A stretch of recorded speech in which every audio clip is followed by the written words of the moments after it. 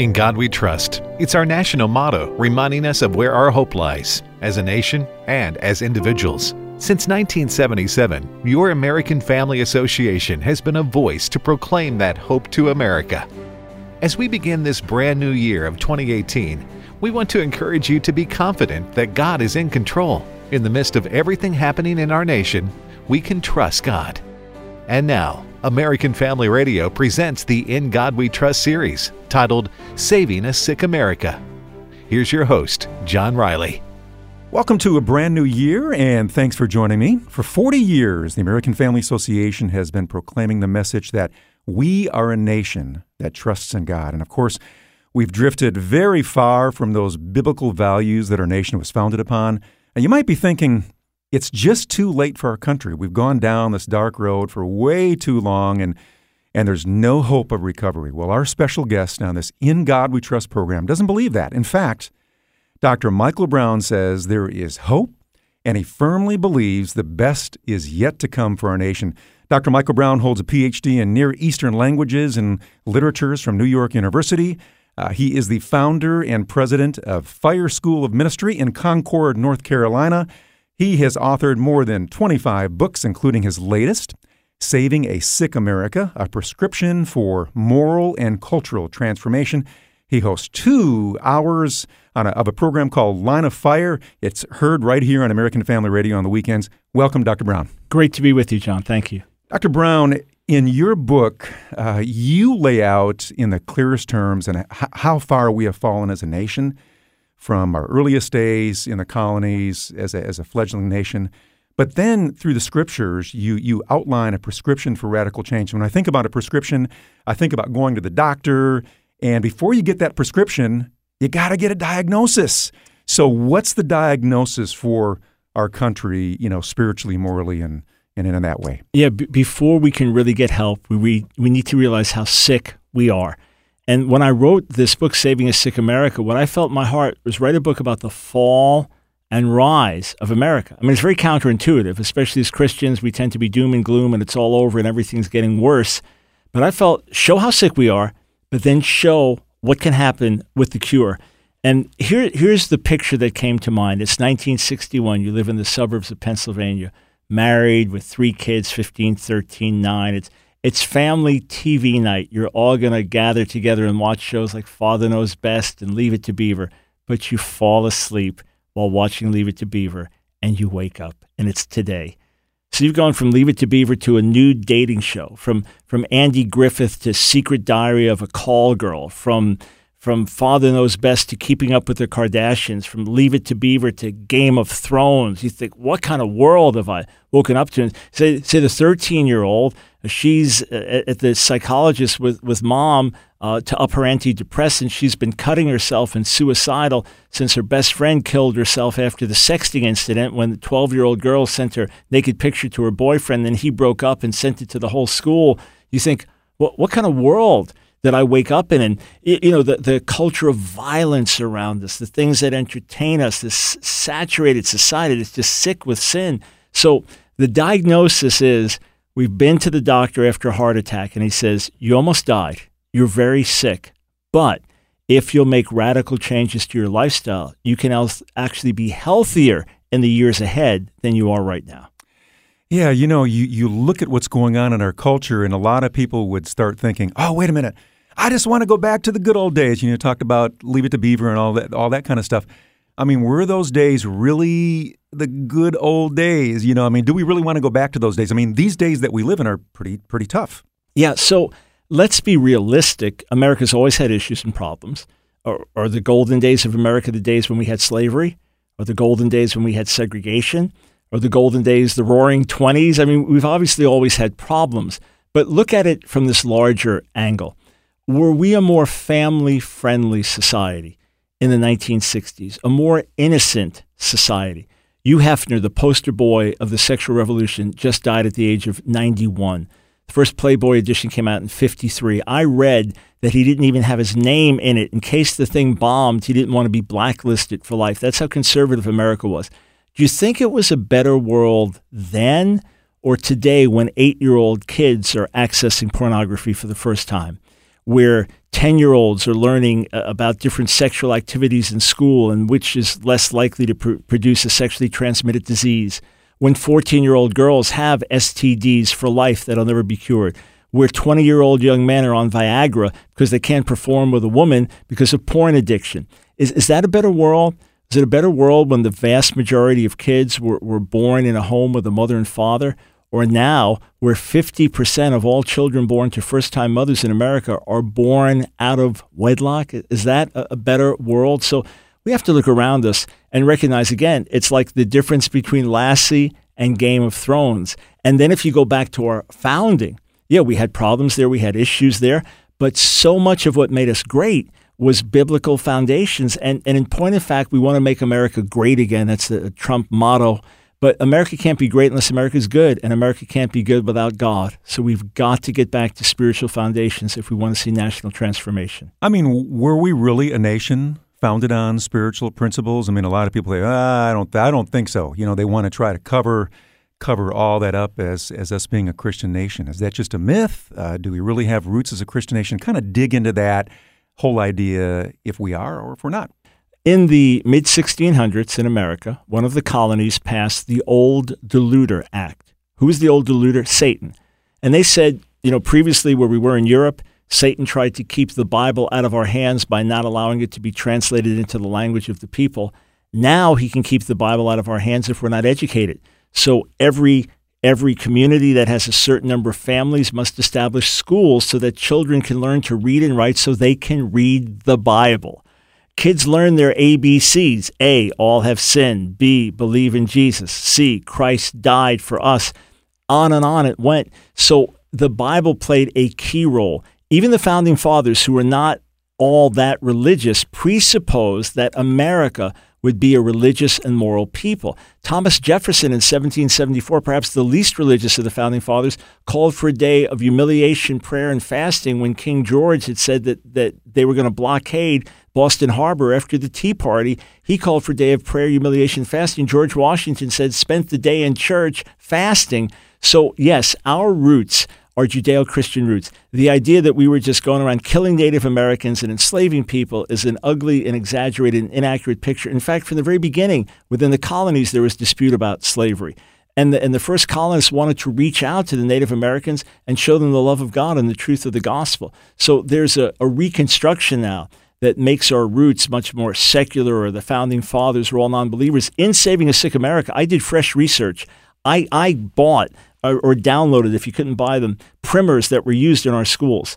And it's shocking, the biblical morality that's in them, the lessons from Proverbs, things like this, starting with a hymn, starting with prayer. And this is, although not all of America was Christian and you had people of different religions and many were more secular, you still had the Bible revered.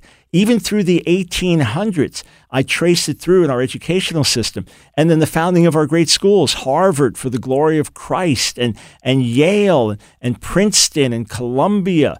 About 225 out of our first 250 universities and schools were founded by Christian denominations for Christian education. So we were massively more Christian in our foundations. And that's what made us great. The idea that every human being has some type of inalienable right, where does it come from? The fact that we're created in the image of God. So no, we've never been a perfectly Christian, totally Christian nation, but we have been much more Christian. And that was one of the most eye-opening things to me. So that's how I start off Saving a Sick America. After diagnosing our sickness, I said, let's go back to our origins. And then from there say, look, I don't want to impose a theocracy. The goal is not to have religious leaders take over the nation and hit people over the head with the Bible. The goal is for us who claim to be followers of Jesus to go back to living by Scripture and then to show the world we have a better way. So what has happened in our nation, Dr. Brown? It seems like we have become biblically illiterate. Do we even read the Bible anymore? I mean, I'm just talking in general statements here, but is that a big problem? Yeah, it's a big problem. It's part of the larger dumbing down of our culture. The culture in general is a soundbite culture, almost as if as a culture we have some type of ADHD. It's hard to focus.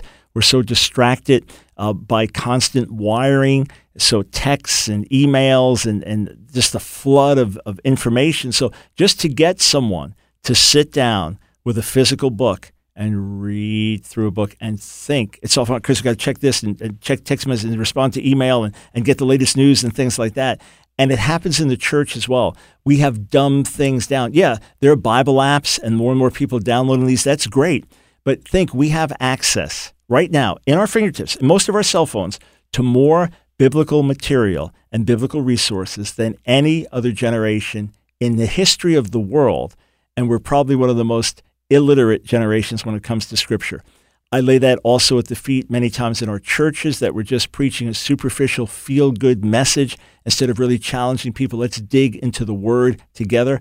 And in our private lives, we're increasingly distracted. So the problem starts with us. The solution starts with us. The problem starts with us. If we will recover the truths of Scripture, the beauty of Scripture, the wonder of God through Scripture, and then prioritize encountering God first and foremost in our own lives, what's the problem in America? That the salt is not salty and the light is not bright. Who can fix that? With God's help, we can. You're listening to In God We Trust, and our special guest is Dr. Michael Brown. He is the author of a book called Saving a Sick America, a prescription for moral and cultural transformation. It's available at afastore.net, afastore.net.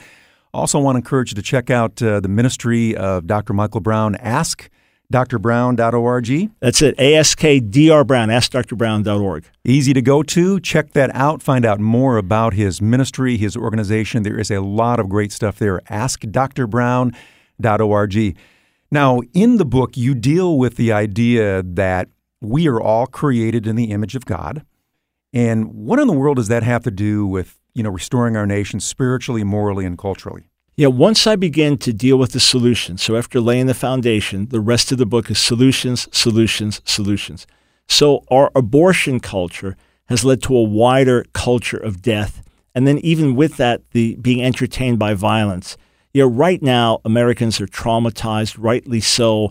We look back at the Vegas massacre and other horrific things in our society, and it's painful and we agonize over it. But the truth be told, we're entertained by violence day and night. Sometimes the criminal is the hero, and people just get shot. Everyone's killing each other, and the blood and the gore and zombies having their brains exploded on the TV. We have become desensitized. So we go back to Genesis 1, and my scholarship is in biblical literature and ancient Near Eastern languages and things. So you look at Genesis 1 compared to ancient creation accounts where the gods are fighting with each other, or the gods are mad because other gods or humans are making too much noise and whatever, and it's crass and it's carnal. You look at the transcendent God of Genesis 1 who brings light out of darkness, who brings order out of chaos, brings the seas together, brings out dry land, produces a thriving, reproducing creation, and then creates as the high point of his work, human beings created in the image of God. When we grab hold of that, the poorest starving child in an obscure village has value. The helpless baby in the womb has value. The 98-year-old who's somewhat senile and confined to a wheelchair has value. Why? Because every human being is created in the image of God. That's why when the dog gets really sick, you put the dog down. When the horse gets an injury, you put the horse down. But you don't just put a human down, because we're created in the image of God. So in the book, I lay out a number of different truths that come from that. So we go back to the beginning, to Genesis 1, and we see, wow, this changes the mindset. One radical feminist, I quote, she had an abortion, and she said, good, the tumor was gone. I felt better. A radio host said a guy called in one day and kept referring to his child as a carbon unit. Well, if radical evolutionism is true, if radical Darwinism is true, then we're just the random products of a freak evolutionary process.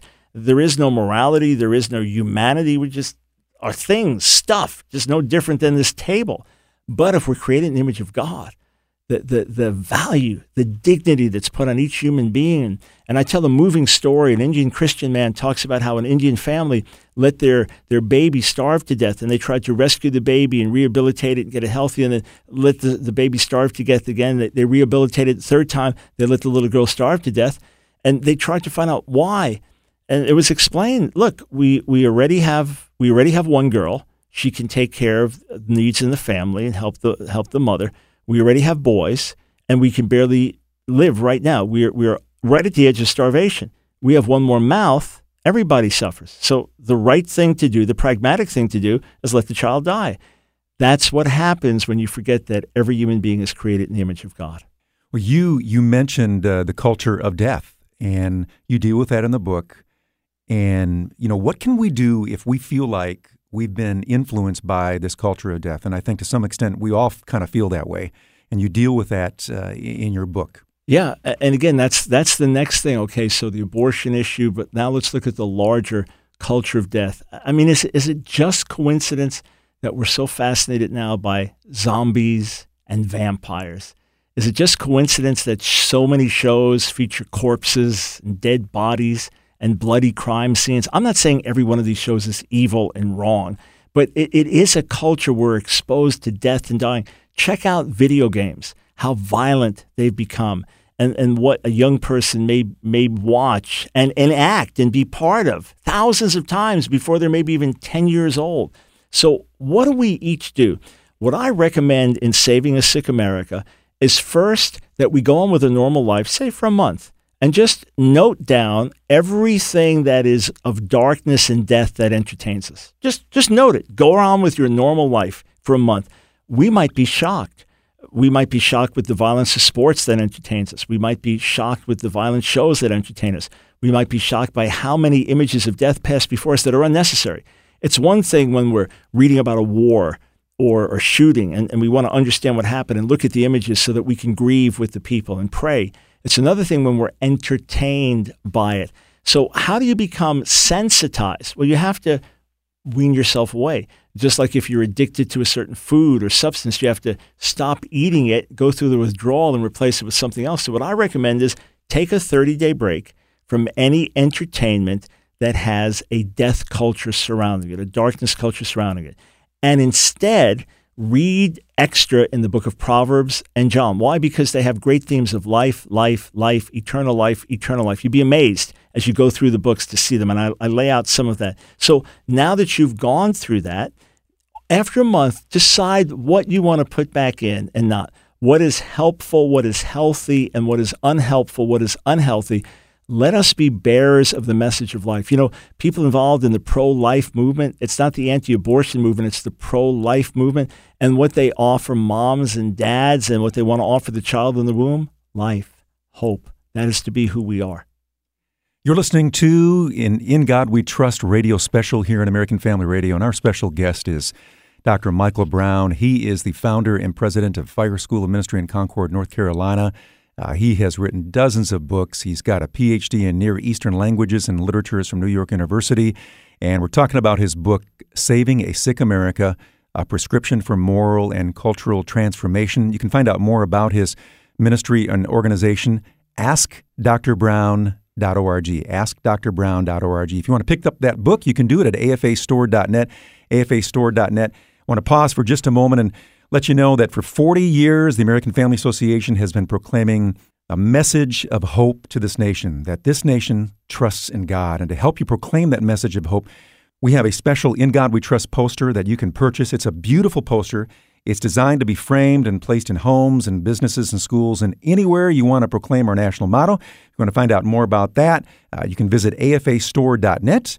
That's afastore.net. Dr. Brown, what part does the church have to play in saving a sick America? I mean, you deal with that whole idea of restoring thunder to our pulpits. I mean, has something happened within our churches? Are we not doing the job that we should be doing? Yes. Rather than us changing the world has changed us.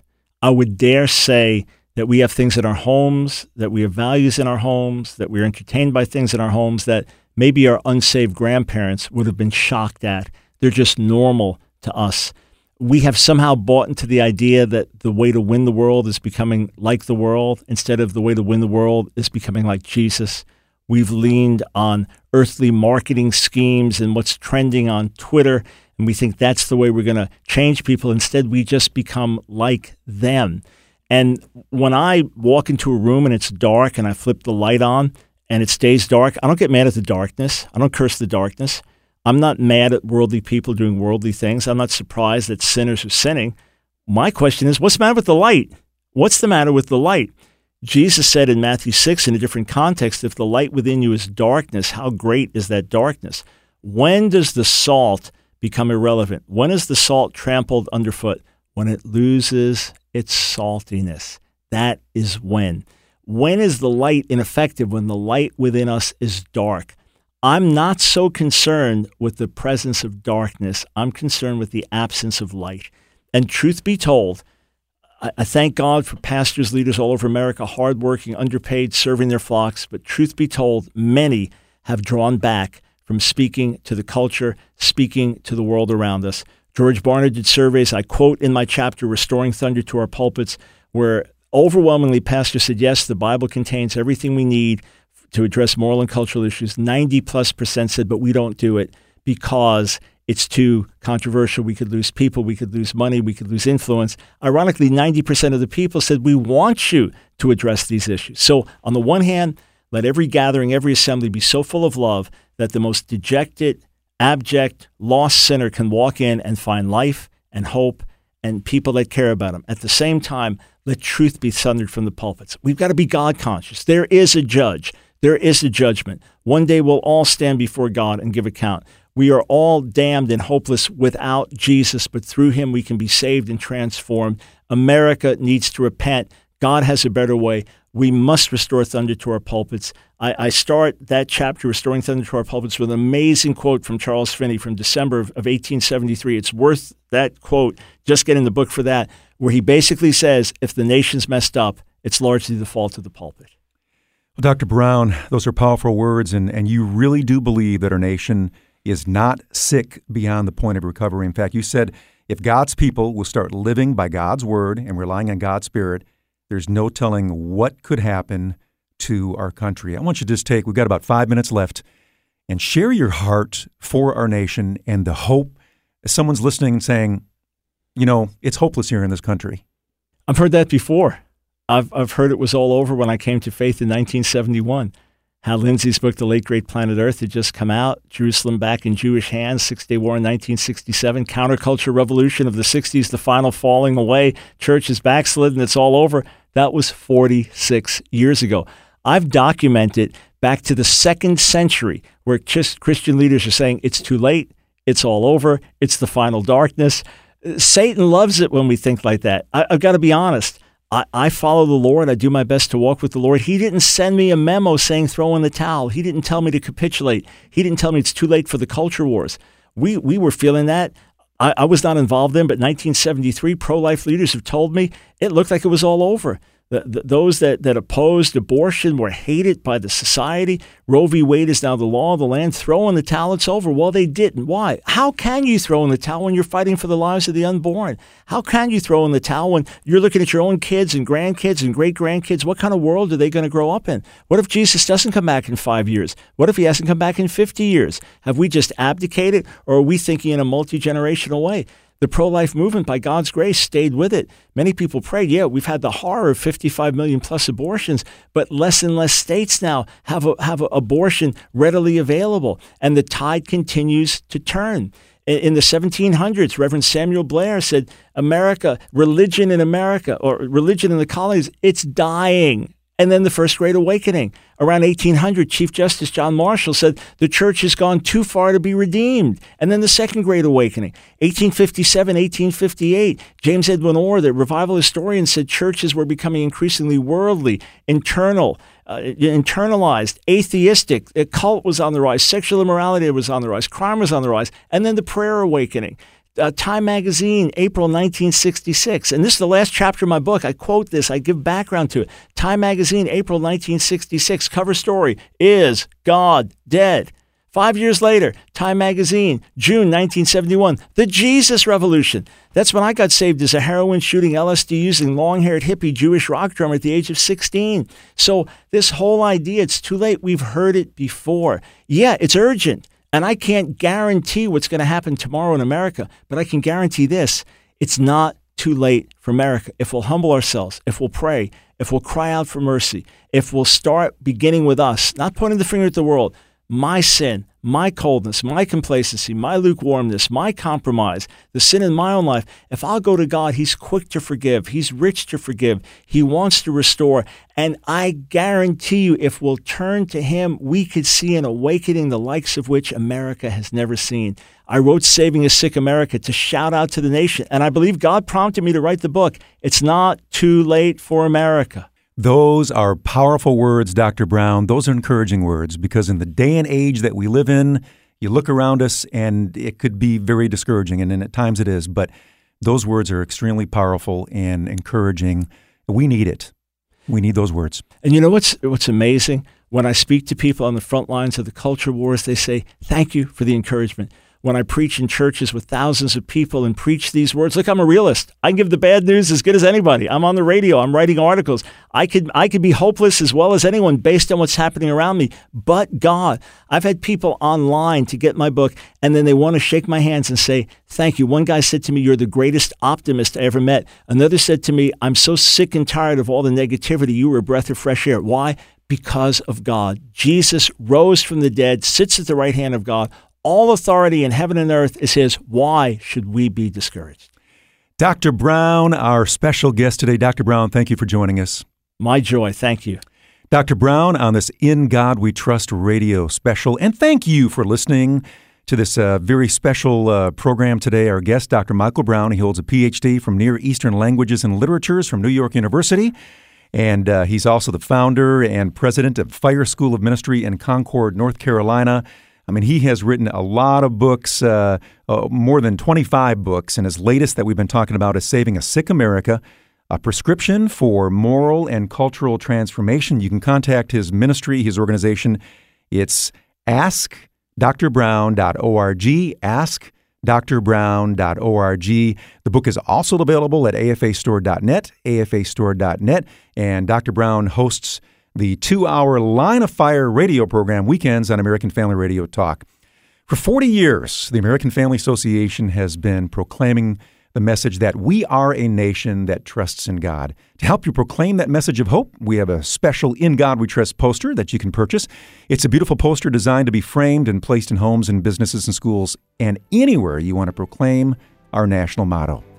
To get that poster, simply visit afastore.net. That's afastore.net. Thanks for listening. The In God We Trust series, celebrating American Family Association's 40 years of proclaiming that the blessings of our nation come from God's gracious hand as we've trusted in Him. As we begin this brand new year of 2018, we want to encourage you to be confident that God is in control in the midst of everything happening in our nation, morally and spiritually. We can trust God. Thanks for listening, and have a blessed 2018.